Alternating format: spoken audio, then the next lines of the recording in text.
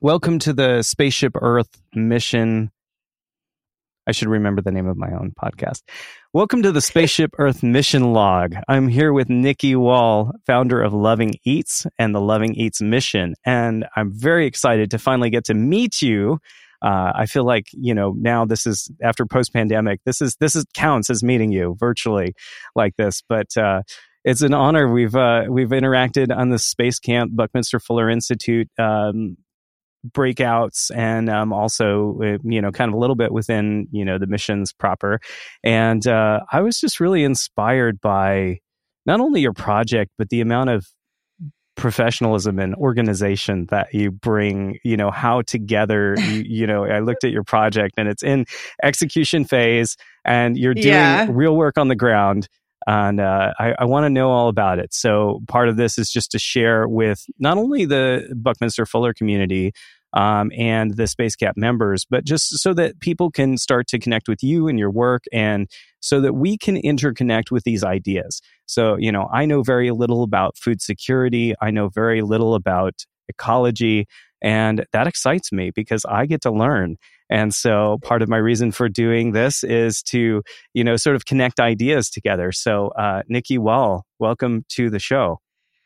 Thank you very much. I really appreciate it. And I think that's really genius of you to interview us so that you can learn along the way.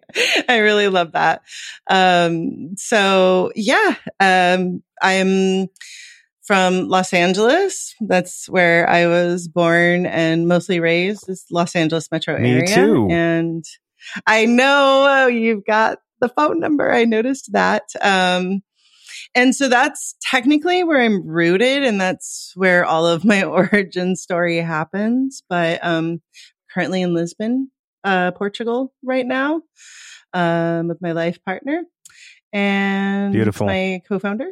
He's both. So yeah, where do you want to go? What is it that I can teach you about today? Well, first of all, let's start with the mission. Obviously, your mission already had your whole entire company and your project behind it. So you brought it into the space camp and made it a mission. What kind of help were you needing in terms of execution, and kind of how did that go? Tell me, and then we can kind of go into what Loving Eats was. But I kind of want to just get that out of the way. Like, give me a report. What happened? During the space camp, like the progress during the space camp, you mean? Honestly, I got some really, what's the word I'm looking for? I struggle a lot with imposter syndrome. In spite of knowing all of my experience, my background, like awards, everything, but I struggle with a lot of imposter syndrome. I think that the safety of being in a community of people that even if we're not thinking the same things, we're thinking the same ways. Like we're all thinking in system design. We're always all thinking about regeneration in all of its forms, whether it's the water, the earth, society, governance systems. And I think that gave me a safe place to settle down and unmask because, I actually am triple neurodivergent. So that presents a lot of challenges and insecurity in my life too. Having been othered a lot for multiple reasons. And so the space camp always gives me a way to, this is, I don't even remember how many I've done now, but I've been in them for a while. And this is actually the first mission that I brought to the table that wasn't just like a theoretical thing, but actually had a foundation. So I got a lot of really good guidance, ideas, connections. I found a way to clarify, with more precision. Yoshimi and John, who are mission supporters, helped a lot with their Tetramap and Tetrameme. And they brought some wisdom that I was deeply missing. I used to have a really strong connection with my great grandparents, who I lost almost exactly 10 years from now. Actually, just over 10 years from now. It was in September. And then, when my great grandmother died in 2012, my great grandfather like just disassociated, and he died a little over a year after that. But they were like guiding lights in my life in so many different ways. And I've been trying to like kind of grab on to other elders. And when they stepped in to a call, a conversation with my co-founder and I think I had we were really blown away by what they were bringing to the table. But even more so, there was one thing, like there was like a couple of pieces of wisdom they passed on that I literally cried and felt so overwhelmed, because it was like that. It was that wisdom of the elders that I needed. It was more about stopping and taking a breath instead of like trying to rush through everything, but also it was really compassionate. Actually, I was like, okay, so when should I plan to do this? And they're like, when you receive an invitation. I was like, because I'm like so proactive and like go all the time, and like I'm building my life. And they're like, when you're invited. And I was like, oh. Yeah. Oh my gosh. So true and so helpful. Such a perspective shift, especially when you're used to being in the activist space where, you're really pushing and fighting and trying to get change to occur, whether people want it or not. Because a lot of times you're fighting sort of inactivity and trying to get things going. And cooperation is the jam. I mean, like getting people to give of their heart and to like connect at the heart level. And once you do that, once you got someone on that level, then it's like you're in. Like that's when things happen. And I think that was what really drew me to the work of Buckminster Fuller. Through the Buckminster Fuller Institute, was that idea of cooperation and, this excitement and this joy that can happen when we're all building and together. Turning it into a game. Even just you mentioned the mentorship aspect. Yeah, having fun with it. Yes.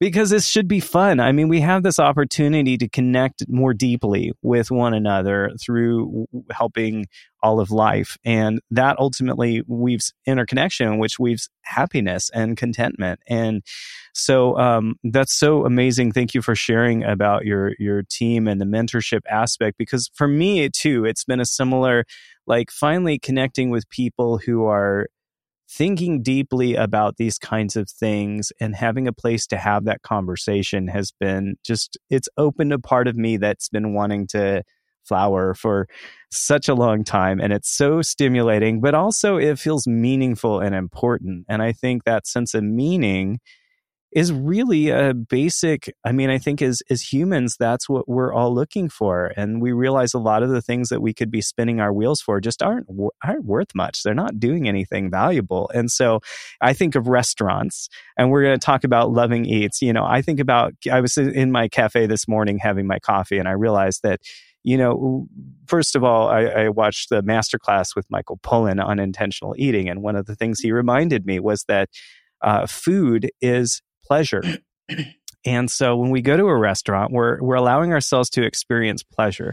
But also in restaurants is where we go have community. It's where we go out to be with our friends. It's where we go out to connect. It's part of this, like it's a segment where we allow ourselves in our current society to have those kinds of things that maybe we don't. So yeah. And so there are so many opportunities within, the restaurant system is such a large part of the food system. As we know, the food system is a huge part of our ecology and how humans treat the planet or don't treat the planet well.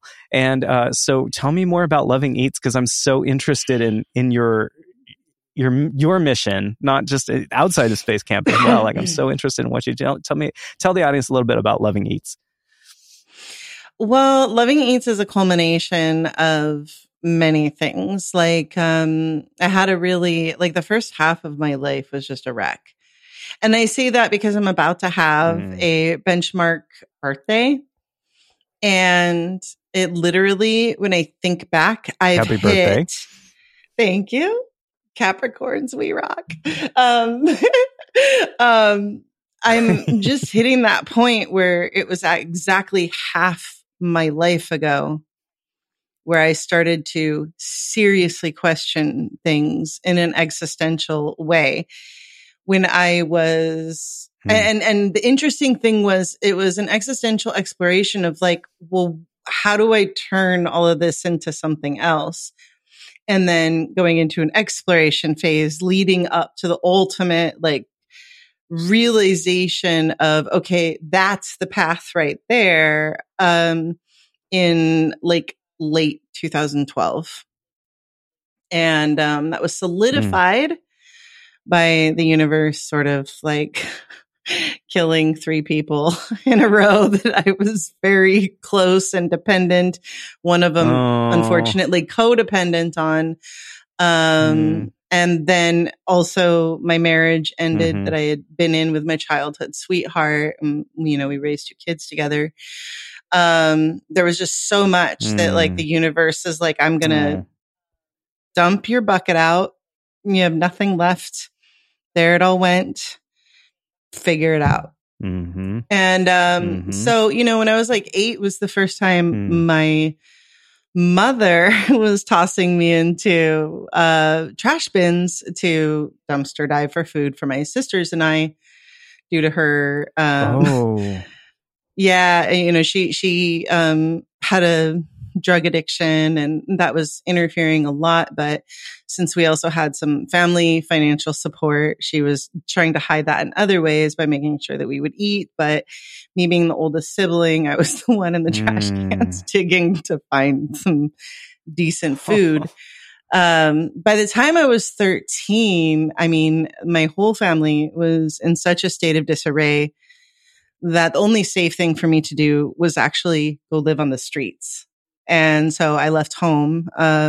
Wow. And I immediately connected with Food Not Bombs just because like people could tell I was homeless and they're like, oh, go to this park and eat. And then I was like, hey, I know how to dig good food out of a trash can. I can help. So between that and then, you know, getting recruited by the environmental activists of the 90s that were like, hey, kid, come here. We could use you. Let's save the whales and let's, you know, let's stop people from killing cows, you know? So now I'm vegan and all of this. And I had this delusion that had been programmed into me by my family. Part of my family, the biggest majority of it, was very fundamental Jehovah's Witnesses. And, you know, they had me reading the Bible. Have a lot in common. Oh, were you also raised in that? Okay. So then you'll understand when I say. Not JW, but yeah. Close. Okay. So, and it is weird because we do look like siblings. Look at that. Our faces are shaped the same way. We have similar coloring and everything. It's so wild. Anyway, it's tripping me out. I don't know. I just got a DNA test. It might be possible. Anyway. So I, you know, I had been taught that, well, through my great grandparents that were mystics. They weren't Jehovah's Witnesses. They were transcendental, more transcendental, mystics, if you will, even though, you know, my great grandmother specifically came from Judaism. It's a whole other lineage story. But, you know, she was teaching me, she was a social activist during the civil rights movement, you know, marching with, the people fighting for their civil rights. She was doing a lot in Los Angeles to help that movement and to get support for it, as well as other things. So she was doing all kinds of like mutual aid work and social justice work. And then environment became really important. And, But having learned in the Jehovah's Witness church or been programmed to believe that there would be a time that, some entity was going to come back and we were going to inherit a paradise earth and it would just be regenerated and, whatever. Mm-hmm. I kind of had this moment where I'm like, that's not happening. And it's just getting worse. And we have to do it ourselves. Yeah. And then I started realizing there's no way that if a God was love, that they would make everything in nature diverse, but then you're going to burn or be thrown in an abyss for eternity if you're queer or whatever. Yes. So I just became motivated, realizing I have to save myself. I have to save as many people as possible. And it was like this moment. We are the saviors that we've been waiting for. Except I don't want to be a savior, or I don't want to have that white person messiah complex.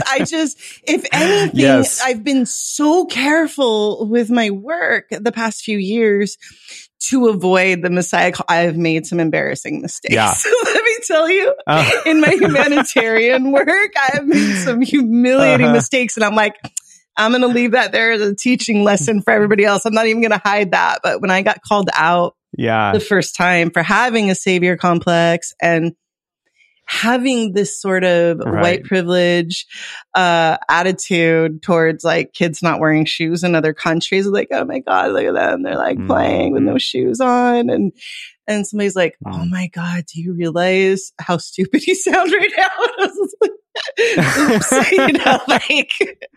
I'm going to learn from this.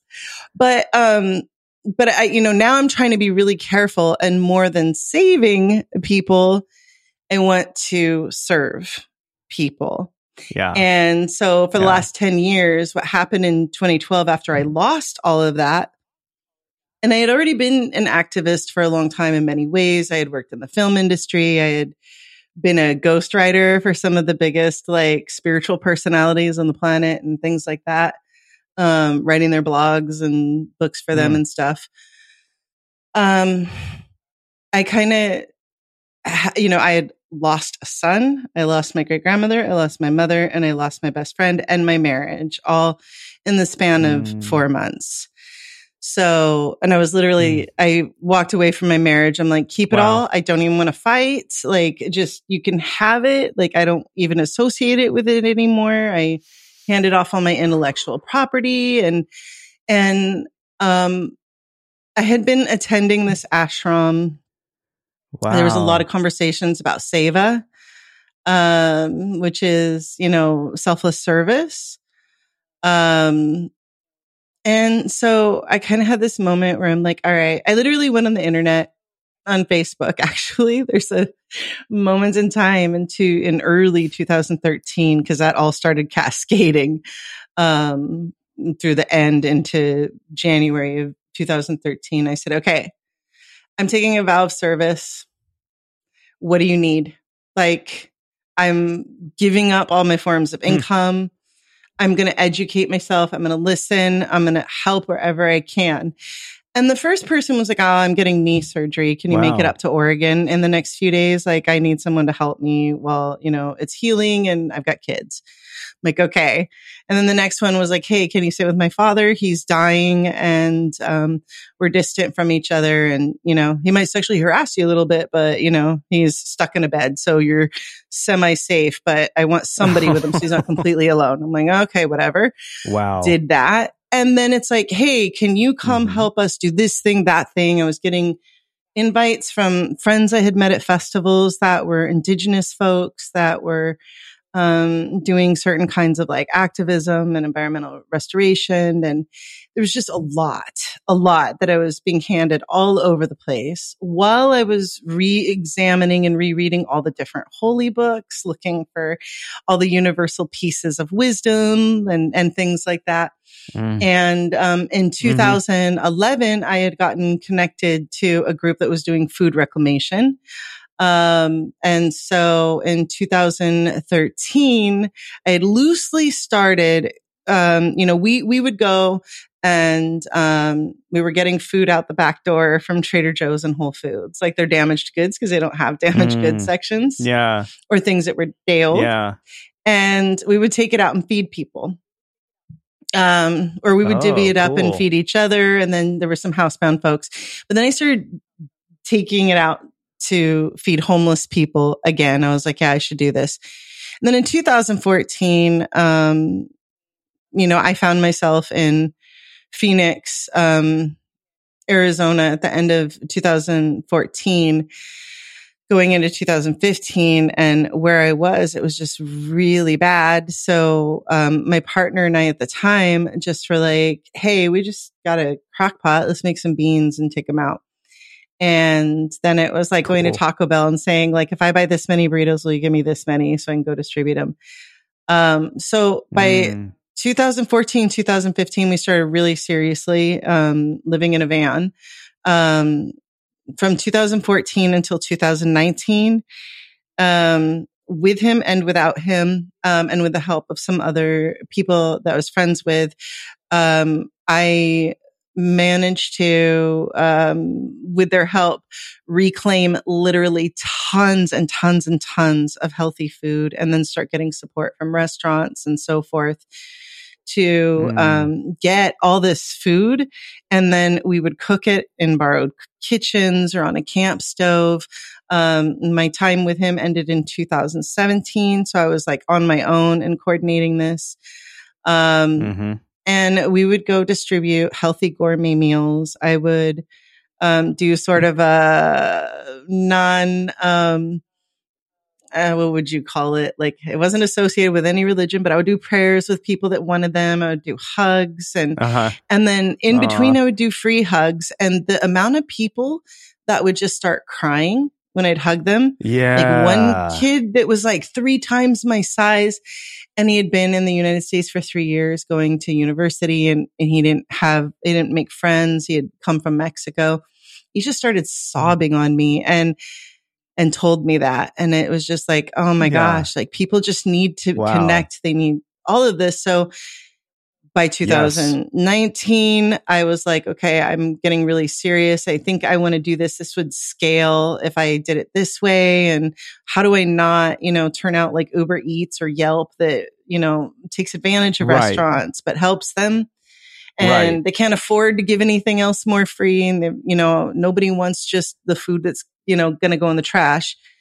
So I had met my founder and co-partner. He was listening to me for several months talk about this. And then we got locked down in France together when the pandemic hit. And we went into lockdown earlier than the US did.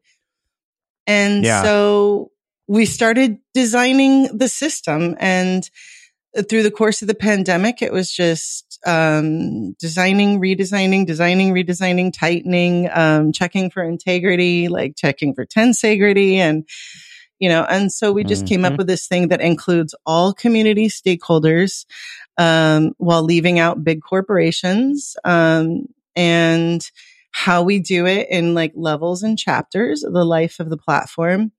And what it does is it allows you, Stephen, to walk into a restaurant that, your cafe, when they're using Loving Eats, when you check out, they're probably going to ask you, do you want to feed it forward? And when you buy that meal and say yes, it's a gift. It's coming from your own abundance. You're not trying to get a tax write-off. It's a gift. So now you've had an opportunity for direct giving, which is something people cherish right now, which is why GoFundMe does so good, and then the restaurant increases their revenue. Now, the person that meal's going to go to actually is qualified as a recipient on the platform. They're a user. Everybody's a user, period. But the local nonprofits, regardless of whether or not supplemental nutrition is a part of their mission, if they have clients that they know are food insecure, they can qualify them as a recipient on the app. And so it creates this trust-based system where you've been able to do direct giving, and send a message of support to the person. Like, I hope this brightens your day or, whatever. The restaurant increases their revenue. The nonprofit increases their mission and efficacy, which helps them qualify for more funding opportunities, and it gives them exposure in the community. And the person receives that meal. And then there's more that we're going to do for it to localize food systems. I still don't have the ink dry on certain partnerships and stuff that will allow farmers to sell directly to restaurants and break their ties. But the whole point, and community leaders are involved as ambassadors of the whole thing and sort of like bringing all the connecting pieces together. So it's about community resilience and community interdependence instead of dependence or independence, because both of those are very weak systems that lead to failures that we've seen. And unfortunately, everything that we have right now in our food systems in the United States are relying on corporations and the government. So once we start relying on each other, then we get stronger. And I was really learned that in like through the Buy Nothing groups. If you're familiar with that movement, I guarantee you in LA, you've got one in your community. It's the Buy Nothing Project. You can go to buynothingproject.org. I'm a huge fan of theirs. I've been doing it for since 2013, I think. 2000, I don't know. Anyway, right when they started, I was up in Oregon when they started, and it's a community project. Is that where like instead of buying something, you see what the community has that they're not using, so you just trade it so that you don't have to be. Oh, you don't even trade. You just ask. It's give, ask, receive, or give, ask, gratitude is the ethos. So you give of what you have that you're not going to use anymore. And then you can ask for things that you need. And then we express gratitude in multiple ways. And, we're constantly reminding people that it only works. We can only give things and we can only really feel gratitude if people are receiving. And so that ethos is baked into Loving Eats too, because as we track everybody's impact and give them their lineage of impact so they can see how much they're actually helping the system, whether they're the restaurant owner, the farmer, the person that bought the meal, the person that is receiving the meal, the nonprofit, whatever. All these people have a lineage of impact that they'll be able to see so they can actually understand the depth of their impact to the best that we can track it, and how they're actually helping people. And again, we'll be doing other things like bringing people like the recipient and the buyer together to meet each other, if they both consent and things like that, like meet in person and it's just document their stories. But, we want to track community impact, how much does social cohesion occur, or has it occurred? How much more friendly has it become? Have crime rates lowered? Is health improving? Is mental health improving? And all of that. And there's so many mechanisms built into it that it would take me forever. And I already understand that I'm on a full autistic dump. So I apologize, but that's okay. On my other podcast, I say tangents are allowed and encouraged. It's just kind of how we make the interconnections. I think that's great. Because we're going to talk about donut economics, so this will all tie together.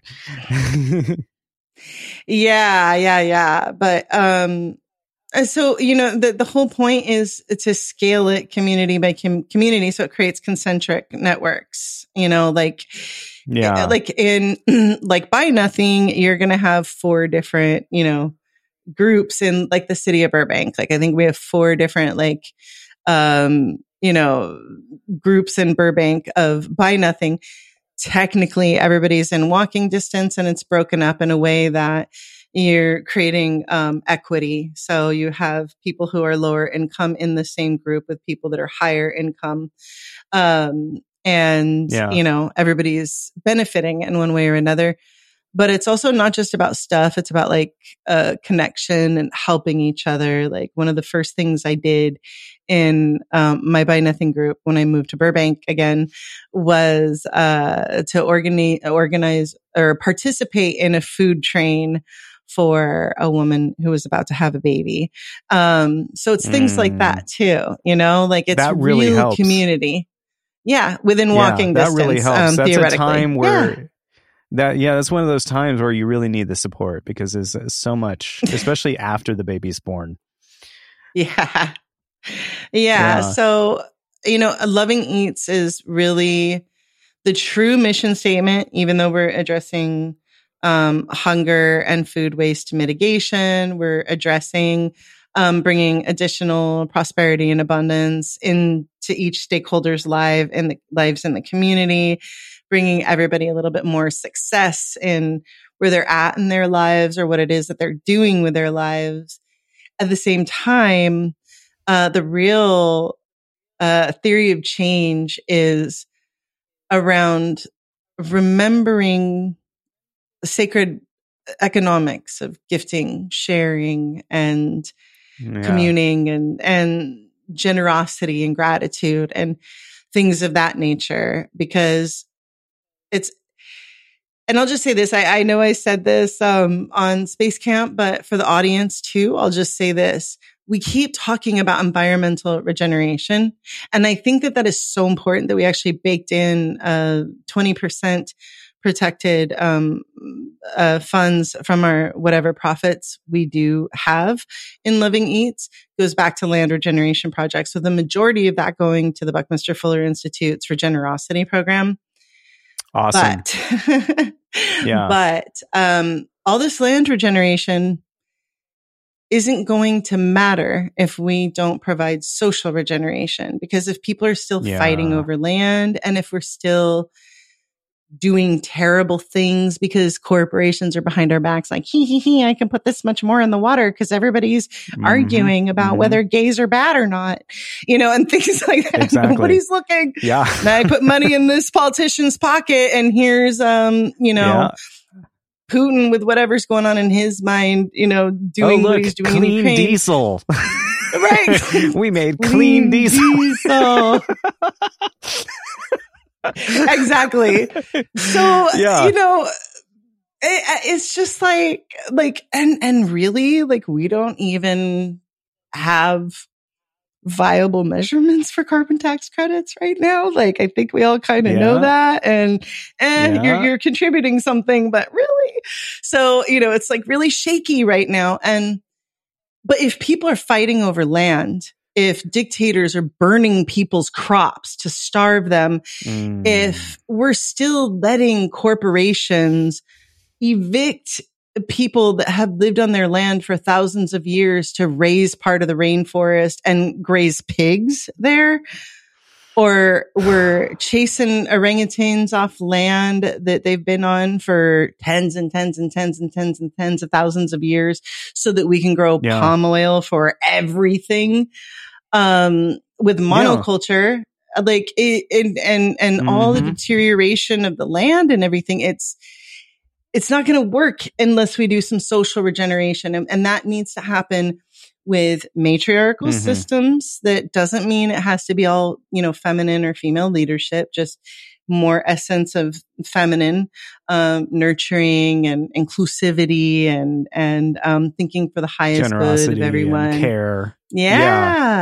Inclusion and community. This idea of community, exactly. And having the whole, what I do matters to you, and what you do matters to me, and we care for one another. I think there's a baked in essence of, and also a slowing down and a cherishing and a holding of space that maybe doesn't exist when we're like, do, like achieve. It's like, that has gotten us certain things, and it's not bad, but it's bad in excess, and it's clearly in excess right now. Our society is completely out of balance.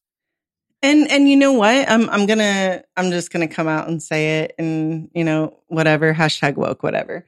The thing is like, we've really, those are products of supremacy.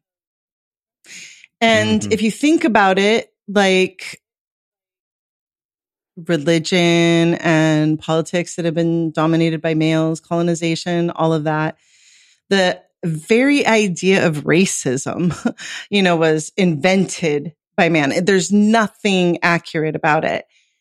And it's this idea that we're separate from nature that kind of came from the we Abrahamic must dominate traditions. nature. We must take, right, subdue which it. is The wild. word subdue, just the languaging. It's wild. Yeah, and it's like it's got this whole programming that runs with it. If you think your role as a human is to subdue nature, and here's the thing: versus is to crazy. steward nature.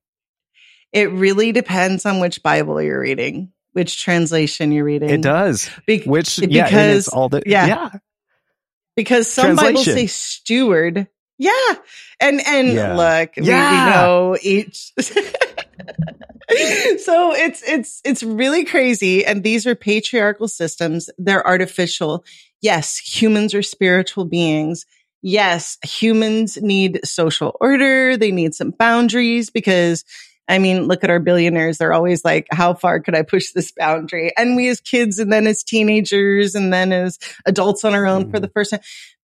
As humans, we're always pushing boundaries and seeing how far we can go. But what you were saying is a product of ideas of cultural and race, supremacy, religious supremacy, etc., which is that dominate and chase and everything.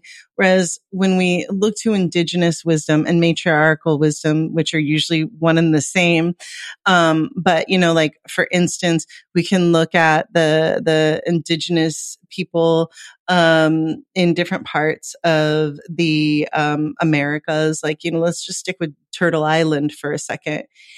I've had the honor of spending a lot of time with the Paiute people. And, like there's still that essence of like, calm down, breathe, let's pray. And then that prayer is going to take an hour and a half.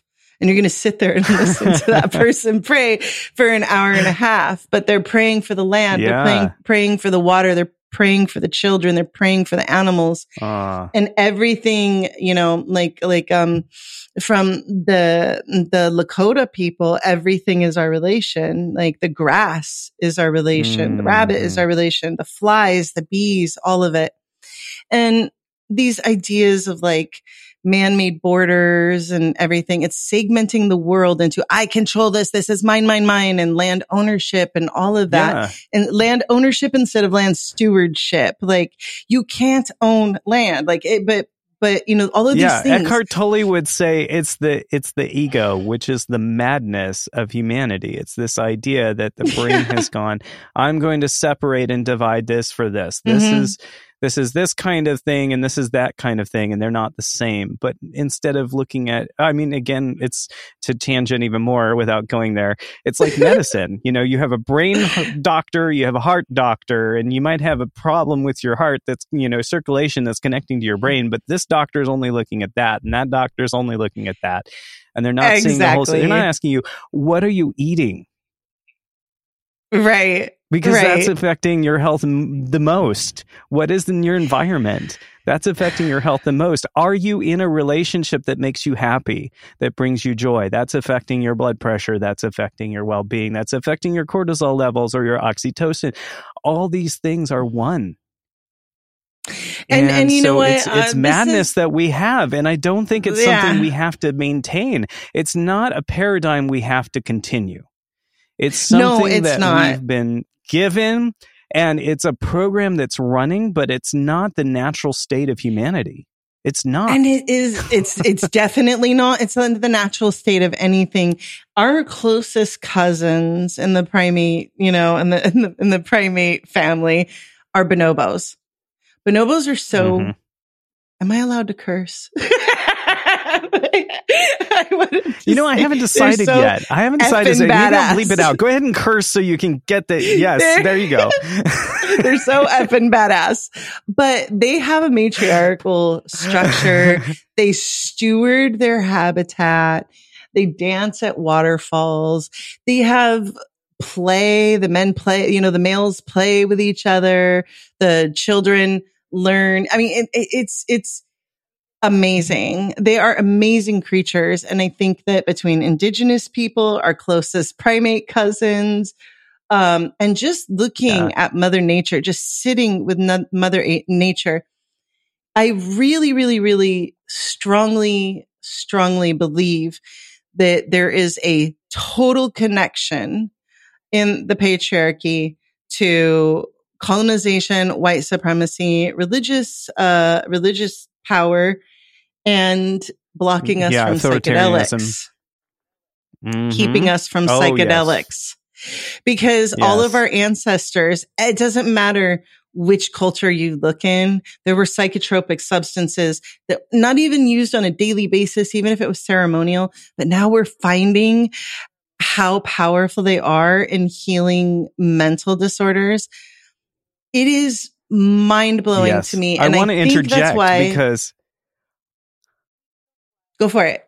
Oh, sorry. The delay. Michael Pollan, again, he's a journalist and he wrote In Defense of Food and The Omnivore's Dilemma, but he also wrote about psychedelics because there's growing research being done on the fact that certain psychedelic substances can actually help cure, legitimately, heal post-traumatic stress, chronic depression, and other major unhealable, we just do a treatment course to kind of maintain kinds of DSM diagnoses.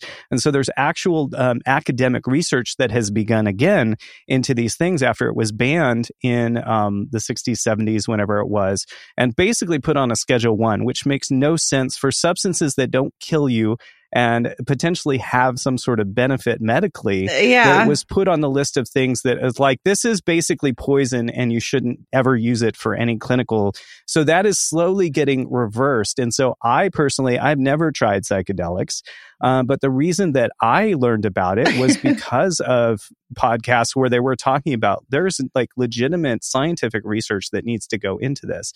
And to the connection that you were talking about in society, I think, we've been, as society, have been cut off in multiple ways from our own sense of essence or spirituality or connection to the divine bigger than us in multiple ways, through religion, ironically, and also through this idea that everything has to be reduced to a rationalist, materialist framework, which I think when you're speaking of indigenous cultures and your experiences with the Paiute, there's a reverence of nature, there's a reverence of spirit, there's a reverence of where does life come from. Yes. Yeah. And so when you're looking at everything from a reductionist frame, was divide this from that, it's not necessarily intended from science, let's say. Science is very positive, but it's not necessarily meant as this tool of empire or, but basically what happens is that I think that reductionism, it can have its place, but it's not the whole. And I think within what I've been appreciating about Buckminster Fuller is to learn the syntropy between things and the tensegrity between things and how those things work together and in balance. Yeah. And, none of us thrive unless all of us thrive. And so let's use our science. Exactly. Let's use those things to better, but you have to ground it in the heart. If you don't ground it in, like you said, in community, it's like when we have these environmental components, we need to also think about the community because it's the actions that humans take in aggregate. I like to quote, we've covered a lot of ground. I like to quote Depeche Mode. There's a song that says, "Everything counts in large amounts." And so I feel like, when you're dealing with things like food systems, if you can find a trim tab to change what's being done in bulk, that's when we start to see the payoff. That's when we start to see the numbers change in terms of carbon, in terms of, economy and finance and all those things. And, it's just, we have this entropic, we're caught in the death spiral, as I've heard someone in the Fuller Institute say. It's we're really in this kind of sense of entropy where everything's failing and everything's falling apart. But when you look at nature isn't like that. Nature is regenerative. Nature is always, growing, and it's incorporating cooperating more, and it thrives with diversity. And so you can still be, you don't have to be spiritual. You can be not believing in any kind of spirit, anything, but still like incorporate the wonder of all that is, and still realize that there's love and connection that is, this intangible, tangible. Yeah. It's this real thing that affects, it goes into the soup. The love makes the soup. And that also is like the essence of what it is to be human. And the more we can connect to that, the more, and for some reason, this consumerist culture is sort of separated from that. I mean, we get in a car, we leave our house, and we never really talk to anybody. Oh, but that's a part of the plan. It's exact, and it's a part of the because problem. Look, and so the corporations make more profits when everybody's buying a TV instead of 10 people sharing a TV. They make more money when they can sell a house that only holds this many people instead of a house that fits this many people without all the lavish, chandeliers and marble. So you're not a person, you're a unit. Exactly. Yeah, you're a part of their profit projections. Yeah, you're a part of their profit projections. And that's what's got to change. I think we can do business in a way that is heart-centered, and we can have this more like smaller, more interwoven idea of businesses and economies. And, that's, people talk about local. I had a friend who had a bumper sticker that said, "Who's your farmer?" Right. Right. So the idea that, that's I know I should be talking about Living Eats, but I'm going to say that's what Buy Nothing is doing, because literally you don't like not everybody in the community owns a lawnmower, but there's plenty of people willing to lend you one. Not everybody in the community has a car, but people are willing to drive you when they're going the same direction. And we could make a whole lot less stuff. We don't need to make, 20 lawnmowers if people were just sharing a lawnmower, right? Yeah. And Absolutely. I think that's where we need to go. I think that's where everybody needs to go. Like for me, I think, the best thing, I used to do a little bit of like purpose coaching. I still want to get back to that because I think everybody inherently has a solution inside of them. Now, whether they're meant to make that solution or they're meant to help somebody that's already working on that solution or whatever, because we definitely need to break the habit of competing, and we need to start collaborating. 100%. Which again is why Loving Eats is very specifically connecting with other platforms and people that support our overall mission, because again, resilience in the system as well as in the community. So it's like micro to macro resilience through collaboration as opposed to competition, which again is a patriarchal structure. And again, patriarchal isn't always artificial, but the artificial things are almost always patriarchal. And food systems are one of those, right now, especially. And like, my co-founder always says, it's sort commodification. Of this top down. Yes. And you know what's even crazier about it? So think about religion, government versus like, corporations. You're never going to reach the patriarch. Very few people will ever have direct communication with that patriarch. Only the most blessed chosen people will ever speak to God or see God or have a meeting with the president or hang out with the CEO of anything, right? Which is part of the reason I want to make sure I'm embedded in the community. And you have to be worthy of all of them, or else you can be excluded. So whether that's from buying certain brands or getting certain kinds of jobs that can support you, or having a relationship with the bearded guy in the sky, there's a disconnection that tells you you're not inherently worthy. In fact, most of them tell you you're just trash to begin with. So, you're already rejected from inception. Yeah. And matriarchal systems, instead, the first thing your mother does is fundamentally flawed. Exactly. You're just imperfect, and we had to kill somebody to make you so that I could forgive you. Like, this doesn't even make any sense, but whatever. I honor people's need for spirituality, and if they're practicing the words and wisdom of Jesus or Muhammad or whatever, that's fine. I have a hard time connecting. So I'm not trying to diss anybody. I just want people to be You were about to say the mother. Yeah. So the mother, on the other hand, the first thing she does is bring you to her breast. Think about that. You didn't have to earn anything other than your first breath of life. Mm-hmm. You're already worthy of her milk, and her body is set and excited to give it to you. And then from there, like, my co-founder always talks about, your family doesn't charge you for food. When your kids' friends come over, you don't charge them for the snacks you give them after school when they're playing with your kids, or expect their parents to do the same when they go over there. Right. And when you go even to family gatherings, it's that time of year, nobody's charging each other for that food. Maybe they're all pitching in, and so the meal is bigger and has more in it, and everybody's like getting fatter and whatever. Who knows whether it's healthy or not? But at the end of the day, nobody's like, okay, so I brought the mashed potatoes. If it's producing joy. Yeah. If it's something, yeah.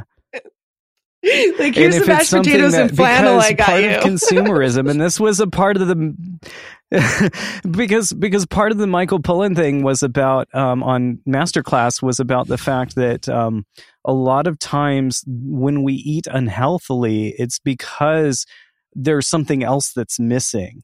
And so part of the consumerist, like, hey, we're gonna take away your connection and your community, as that then, we can say, oh, this stuff is gonna make you happy. And it's the same thing with food. Sometimes enjoying a rich meal when it's with family, you do that once and you're satisfied. And then you go back to eating, your nuts and, different things. And you kind of go back to like a more, because you're full in your heart. Yeah, celebratory feasts require this sort of like refrigerator eating.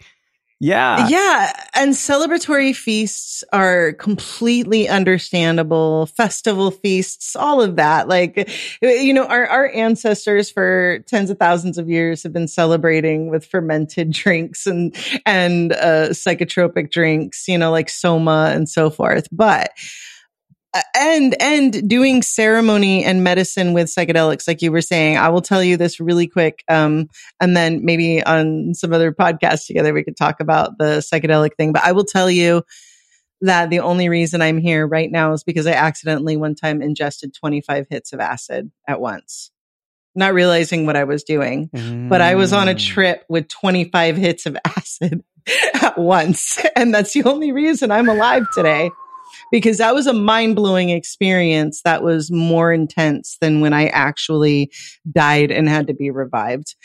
But the thing is, though, is that every single food disorder and nutritional issue is lack of money. So you're buying crap that is just leftovers of healthier food that they mash into something else and put in a dry box or a can or a frozen thing.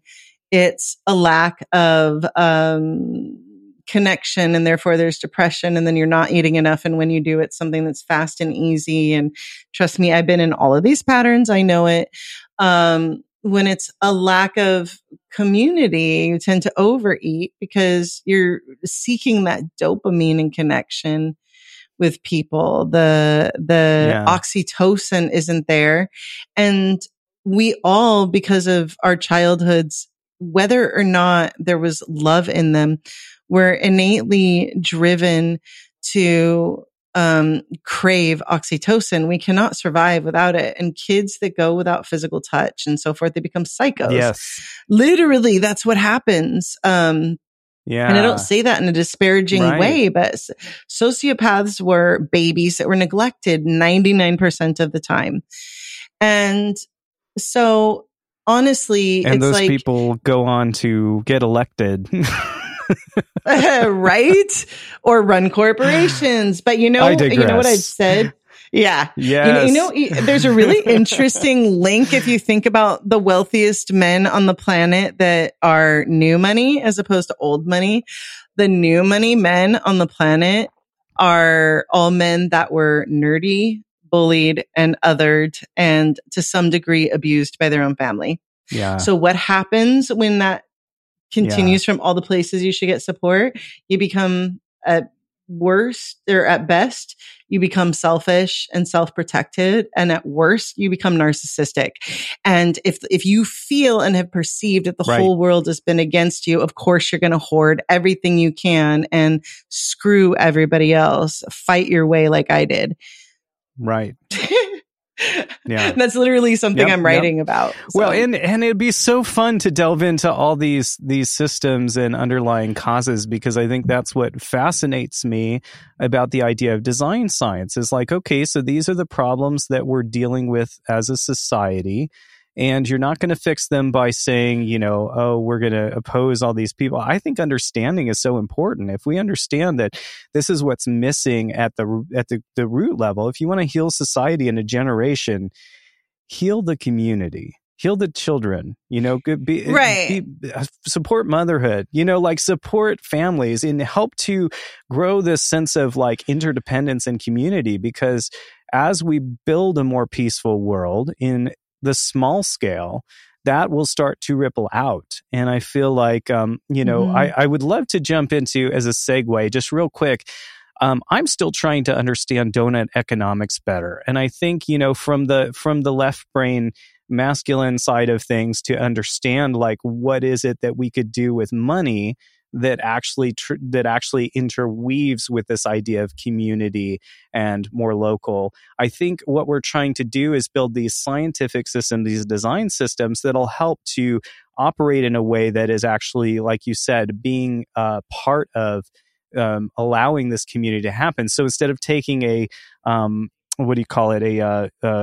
colonial, conquering view of all these technologies, what if we could take this structure and use it to be the tensegrity of the lattice that helps to undergird a healthy and kind and regenerative society. So I believe donut economics is something that's getting a lot of attention in terms of how could we bridge from money to community, and how could we make that work for all of life? Could you explain donut economics for just a minute, and kind of like the Cliff's Notes version, and maybe explain what you understand about that?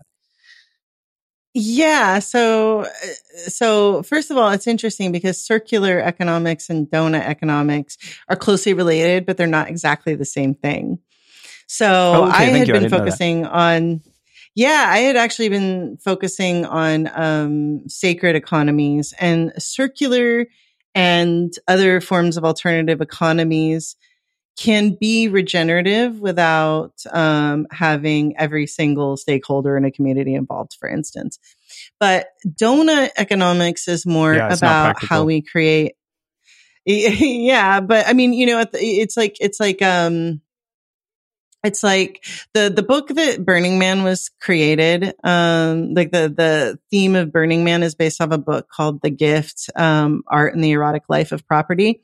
And it focuses on all these different gift economies where things would get passed around. Eventually it would come back to the original, source. So usually this was like in indigenous tribal groups when there was some sort of, we can call it a relic for now, some sacred item that would be gifted to the next worthy person, and then the next worthy person. And it would eventually come back to the original tribe in some sort of like acknowledgement or whatever.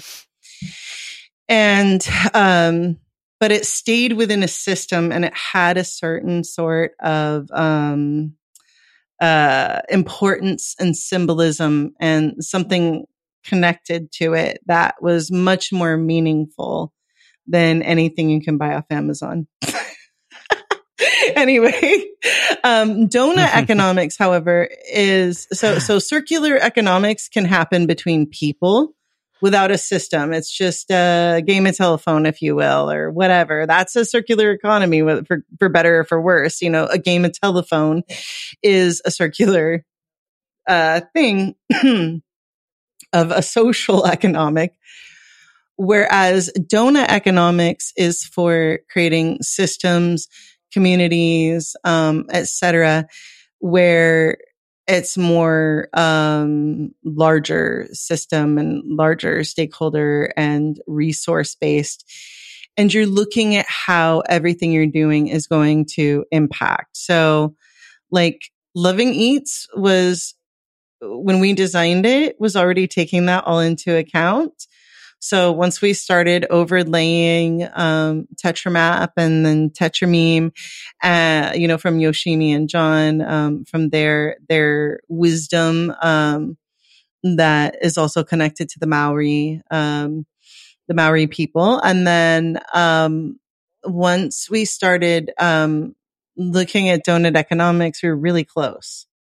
And because for me, again, it's probably the neurodivergence, but there's this hyper sort of obsession, not with perfection, but like I did a lot of dishonest things to survive when I was younger. And now I feel like I need to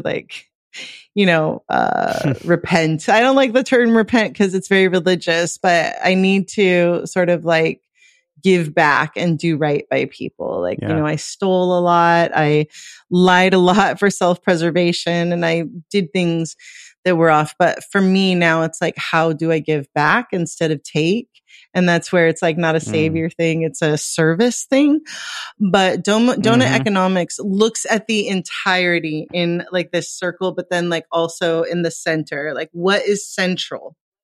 What is the most central point of this? And then growing out. But people can go to the website. They have tons of, if they just Google donut economics, they can find the main website, the labs that are working on this. And it's a really sort of decentralized movement.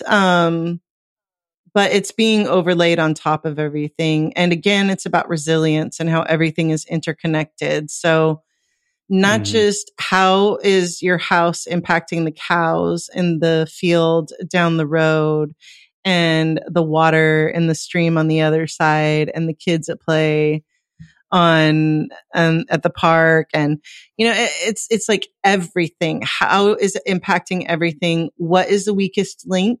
What is the strongest link? What can we support more?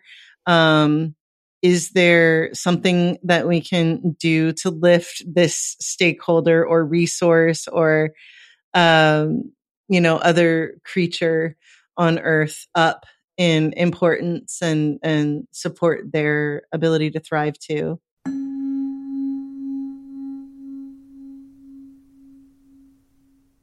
Let's talk about it on a practical end, just in terms of with your own experience and within restaurants. So when you come in and look at the food waste issue, for example, and you're able to reclaim some of that food, which otherwise would be trash, and you're able to bring it into the community. Can you share with me a little bit about like the on the ground experience of what you notice with restaurants, and how has this changed?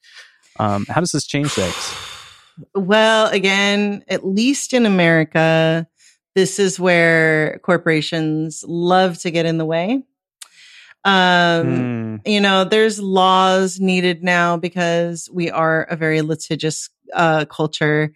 We love to, get money wherever we can. Like, oh, I stubbed my toe. Give me $50,000. Things like that. Now, granted, there are some true reparations that need to be paid, and there's some things that definitely people deserve financial support for the rest of their fucking life. Sorry, I just cussed on your show. But on the other side of this, the fact is that it's really hard because of shareholders, insurance companies, laws around liability and so forth for restaurants and grocery stores to donate food. And so the bigger the company, the more the waste. And I don't just mean that in like it goes up 1 point for each store. I mean, it ends up being fractal. So like Walmart is destroying so much food. It's ridiculous. But also then we have nonprofits that, unfortunately are very inefficient. And even if they take those leftover ingredients, they end up getting wasted before the next soup kitchen day, or somebody comes to the food bank to pick it up. So I really want to support those organizations too. It's probably just something that they're not optimizing for as well. Like, you think about there's economics contracts of scale and how many moving parts there are. It's probably, not something that's on their priority list as a, profiteering corporation dealing with large scale. If there's, 5% waste, so that you don't have bad food on the shelves. It's probably optimizing for, freshness and all these things. And it's just not something, but if it's right, if you're if you're a small group of people who are handling the food and you notice how much you're throwing away every day, it's kind of a different level of awareness. You're more closer to it. You see what's happening and you go, oh, well, we could just, and somebody can sort of come up with the solution organically. Well, someone over here needs this. Where, when you're just a spreadsheet, full of numbers moving around and you're this human up here at the higher level looking, you don't see it. You maybe you don't even know that it's let's give people the benefit of the doubt. Absolutely it's the know. Human and you don't. Oh, do they really? They absolutely know though, because they're counting it in their profits and losses. And here's the thing. This is what happens.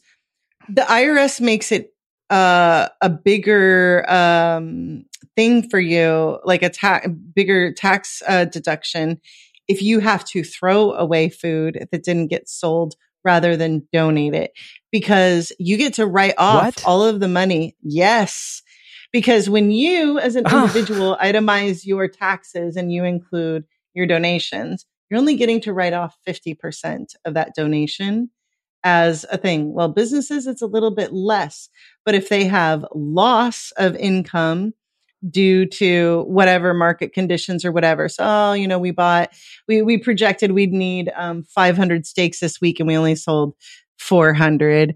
We had to trash the other 100. But then what happened is you have a couple of legitimate and then a bunch of just predatory lawsuits where somebody ate something that they dug out of the trash or were given by the store at a food bank or something. And it was poisoned in some way or toxic in some way. And then that person ended up really ill and they sue and get a bunch of money. So now business insurance, which is something you have to have by law if you're running a business, if you get, sued, business insurance won't cover you if you're giving food away. So unless you actually have something called a waiver, a donation waiver. And then the nonprofit has to give a donation receipt. But then it gets worse because the person receiving the donation receipt is the one that decides how much that was worth. So they can give you a raggedy, blood-stained, torn up t-shirt and say it's worth $200 and then write it off for $100. And they really only got it for $5, right? But the same goes Nikki, with corporations. What this makes me think of? You remember Homestar Runner when the strong guy was like, the system is down. The system is down. It's down. It was a light switch riot. Oh my gosh. I can't believe you just brought Homestar Runner into this conversation. You just excited me so much. It's my partner, broken, man. Well, this is so fucking broken. Sorry, I'm gonna have to bleep that out too. Wow. No. Oh my gosh. Stop bleeping things. Let's just be real. Let's not be artificial. I guarantee you, Tom Chi cusses. I guarantee you, Faith has her moments where she explodes a lot. Well, but so this is, it's not lost on me. Okay, we're having this conversation, and the place where you're staying just happens to have a bridge behind you. And this whole conversation, I've been thinking about the significance of a bridge and how one of the things that I feel you talk about, that emerging, how I serve. And I'm realizing that I'd love to build a bridge to so many people, because I know a lot of people are, they're not hip to hashtag woke, they don't understand. But when I talk to people on both sides of the political spectrum, they'll look at things like lawsuits and go, why? Or they'll look at things like waste and they care.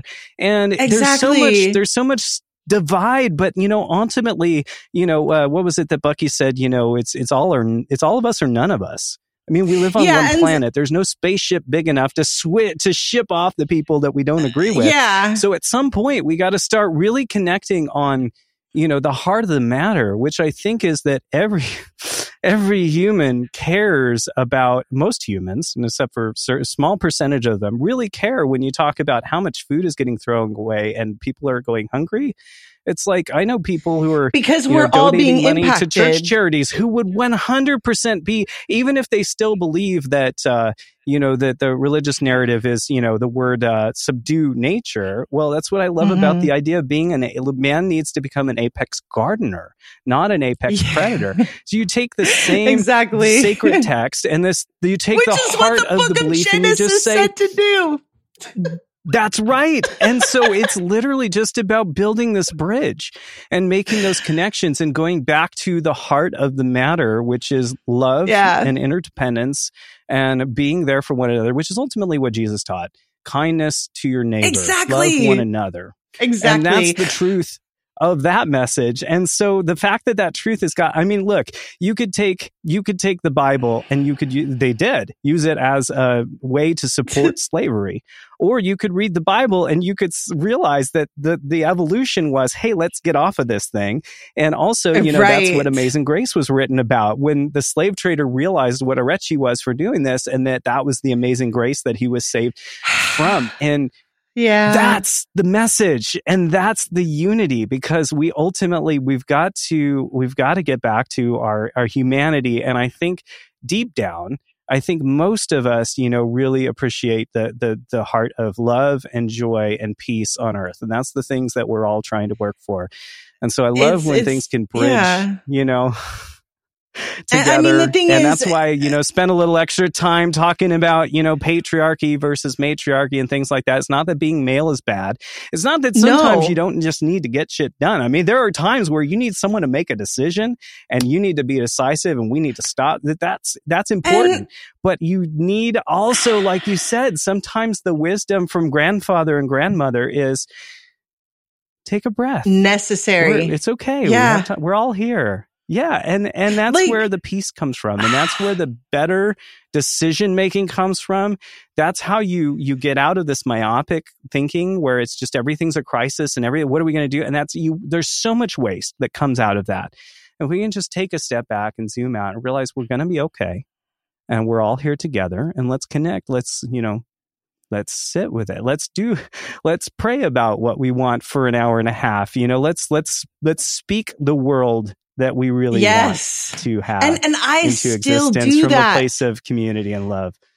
Yeah, I always say, like, I am not religious and I don't believe in Abrahamic God, but my life is 100% dedicated. Even when I was doing it the wrong way, my life has been dedicated to doing what Jesus would do. That's the era I grew up in, and those bracelets, right? And even though we weren't wearing them in our church and I had left home before that even started, the bottom line was I always felt like, I hear you, brother. Like, Jesus is like my brother, even though. But then the more I looked at the different sacred texts and everything, it was the same message over and over again, whether it was Jesus with the loaves of fish and the bread, or the loaves of fish, the loaves of bread and the basket of fish. If it was Muhammad with the 70 men and the handful of figs, it doesn't matter where you look. The Buddha, like everywhere you look in any religious path or spirituality, feed each other, love each other, be patient, commune with nature, respect your mother. And when they say respect your mother, I think first and foremost, Mother Earth, because that is the foundation of everything. And the thing is, you were asking, so like about that connection is legislated. That's the problem. A restaurant cannot just hand food to a nonprofit without really, really, really trusting each other not to do anything wonky. But then the government says, well, if you donate that food, you don't get a tax write-off, unless you get a receipt for that. And so that's one of the things we're doing is we're streamlining those processes. So just with a single click of the restaurant letting their partnered nonprofits know that they have stuff they can come pick up. We're going to be, doing other features eventually. Like, I'm just giving the whole thing away, but if somebody's going to compete with me right now, they've missed the point. No, they've missed the point. Collaborate with me, because why are we competing? So I'm just going to, I'm just going to like say it like, we're going to be, we're streamlining those processes to make it easier. But eventually when we bring those farmers on and stuff too, they're going to bring their ingredients, and they'll be able to take the compost. So it's like the people at the end of the day of the leftover meals, like the servings of lasagna that are still sitting left over, or the extra steaks that were cooked beforehand or whatever, those go out the door to recipients of Loving Eats, in addition to whatever meals were brought forward to them. But food waste is actually like those excess meals are going to be available to anybody that's a user on the platform, because let's, start eating what's already there instead of going out and buying something new and then wasting more natural gas cooking it or electricity microwaving it or whatever. Just get the food that's already cooked. Ship it. Exactly. And then, also the extra ingredients, the raw ingredients, the church, the food bank, the soup kitchen, whatever, can pick that up and, put it to good use.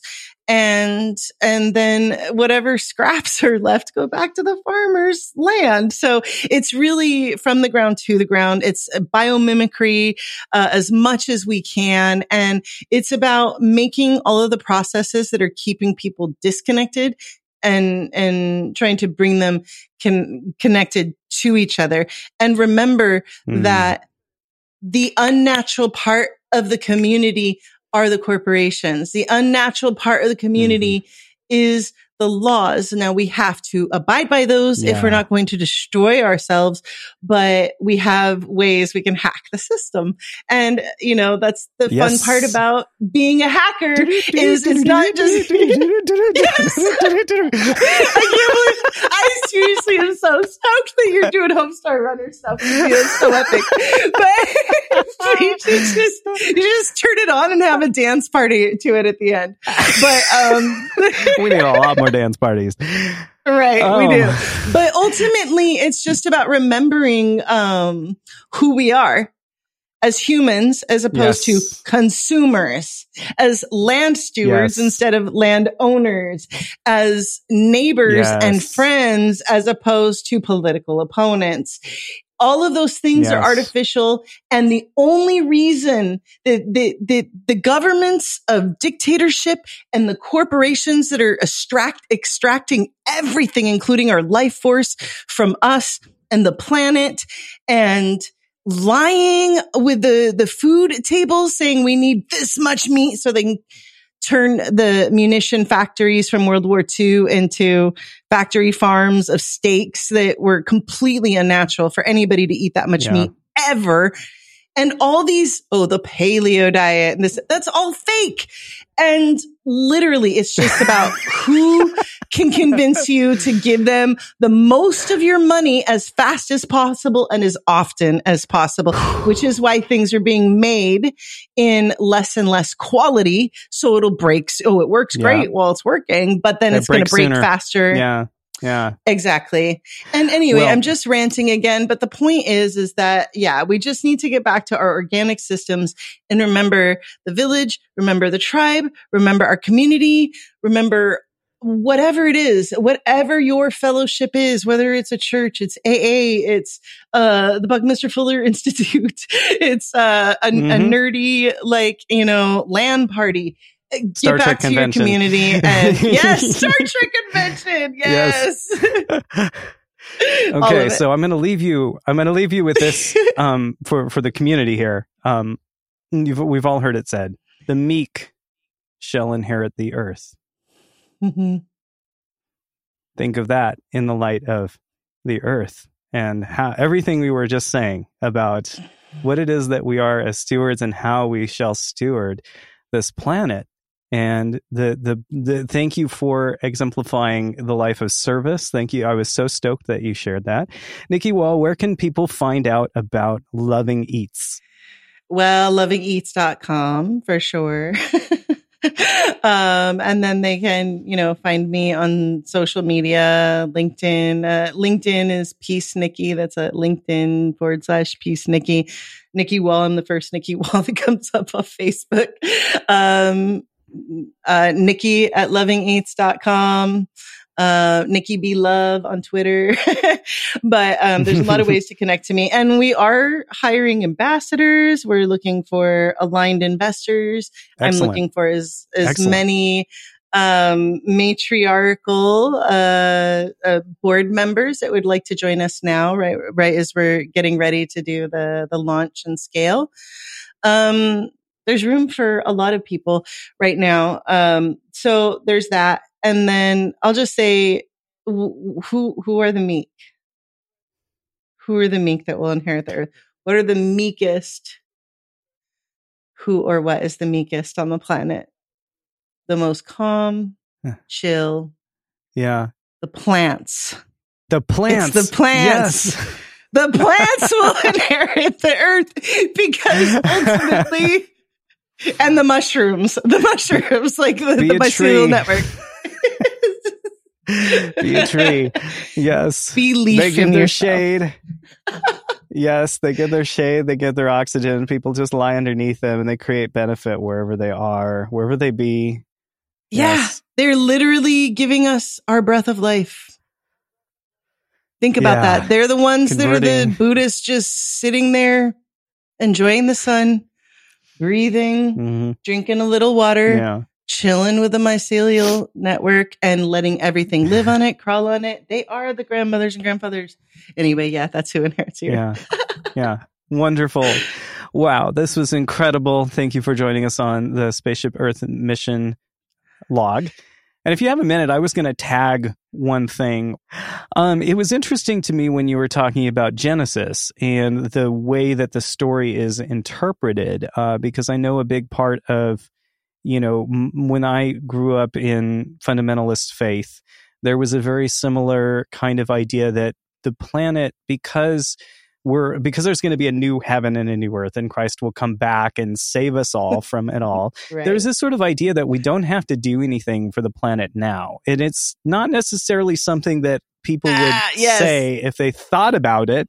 But unfortunately, it's like this idea gets lodged in the brain of like, oh, well, we're just living for heaven anyway. So it doesn't matter here. And I think that's kind of informed our action or our inaction in certain communities. And so I think that the languaging of switching over to this idea of, man originally tended the garden. And it wasn't to subdue the garden. It was to become that apex gardener. And so, that's our natural state. So if you wanted to look at, how could we, especially as I've gotten outside of religion, I've realized that, oh my gosh, like nobody's coming. Like we're it. And it's getting out of that learned helplessness of the victim savior complex, where it's like, to have a savior, to have almost victim perpetrator complex, where you have these dynamics that play out because of the role we cast ourselves in. And I think what you're talking about with that more community oriented matriarchal society, I think what you realize is I'm a part of it. And the beautiful thing that I saw happen was when you're in a matriarchal style of leadership, the advantage is that if you have the flu and you're in a matriarchal leadership structure, there are others in the community that have been shoulder to shoulder with you who know how to bear the burden. Yep. And so it's not just like, exactly the head honcho's gone. What are we going to do? Let's run around like chickens with our heads cut off. It's like, no, we're going to fight each other. Support because we are the community. We are the community. Yeah. And that's exactly it. I mean, and again, that's community resilience. There's not one leader. Now there might be leaders that are the best at this thing or the ultimate at that thing or something, but nobody has ultimate power. And that's what's really important in, and that's why I talk about biomimicry and re-indigenizing systems, because that's where you can see that. And again, I ended up, I wanted to work for the CDC, so I started studying medicine, and I needed anthropology as a minor in order to be able to do that.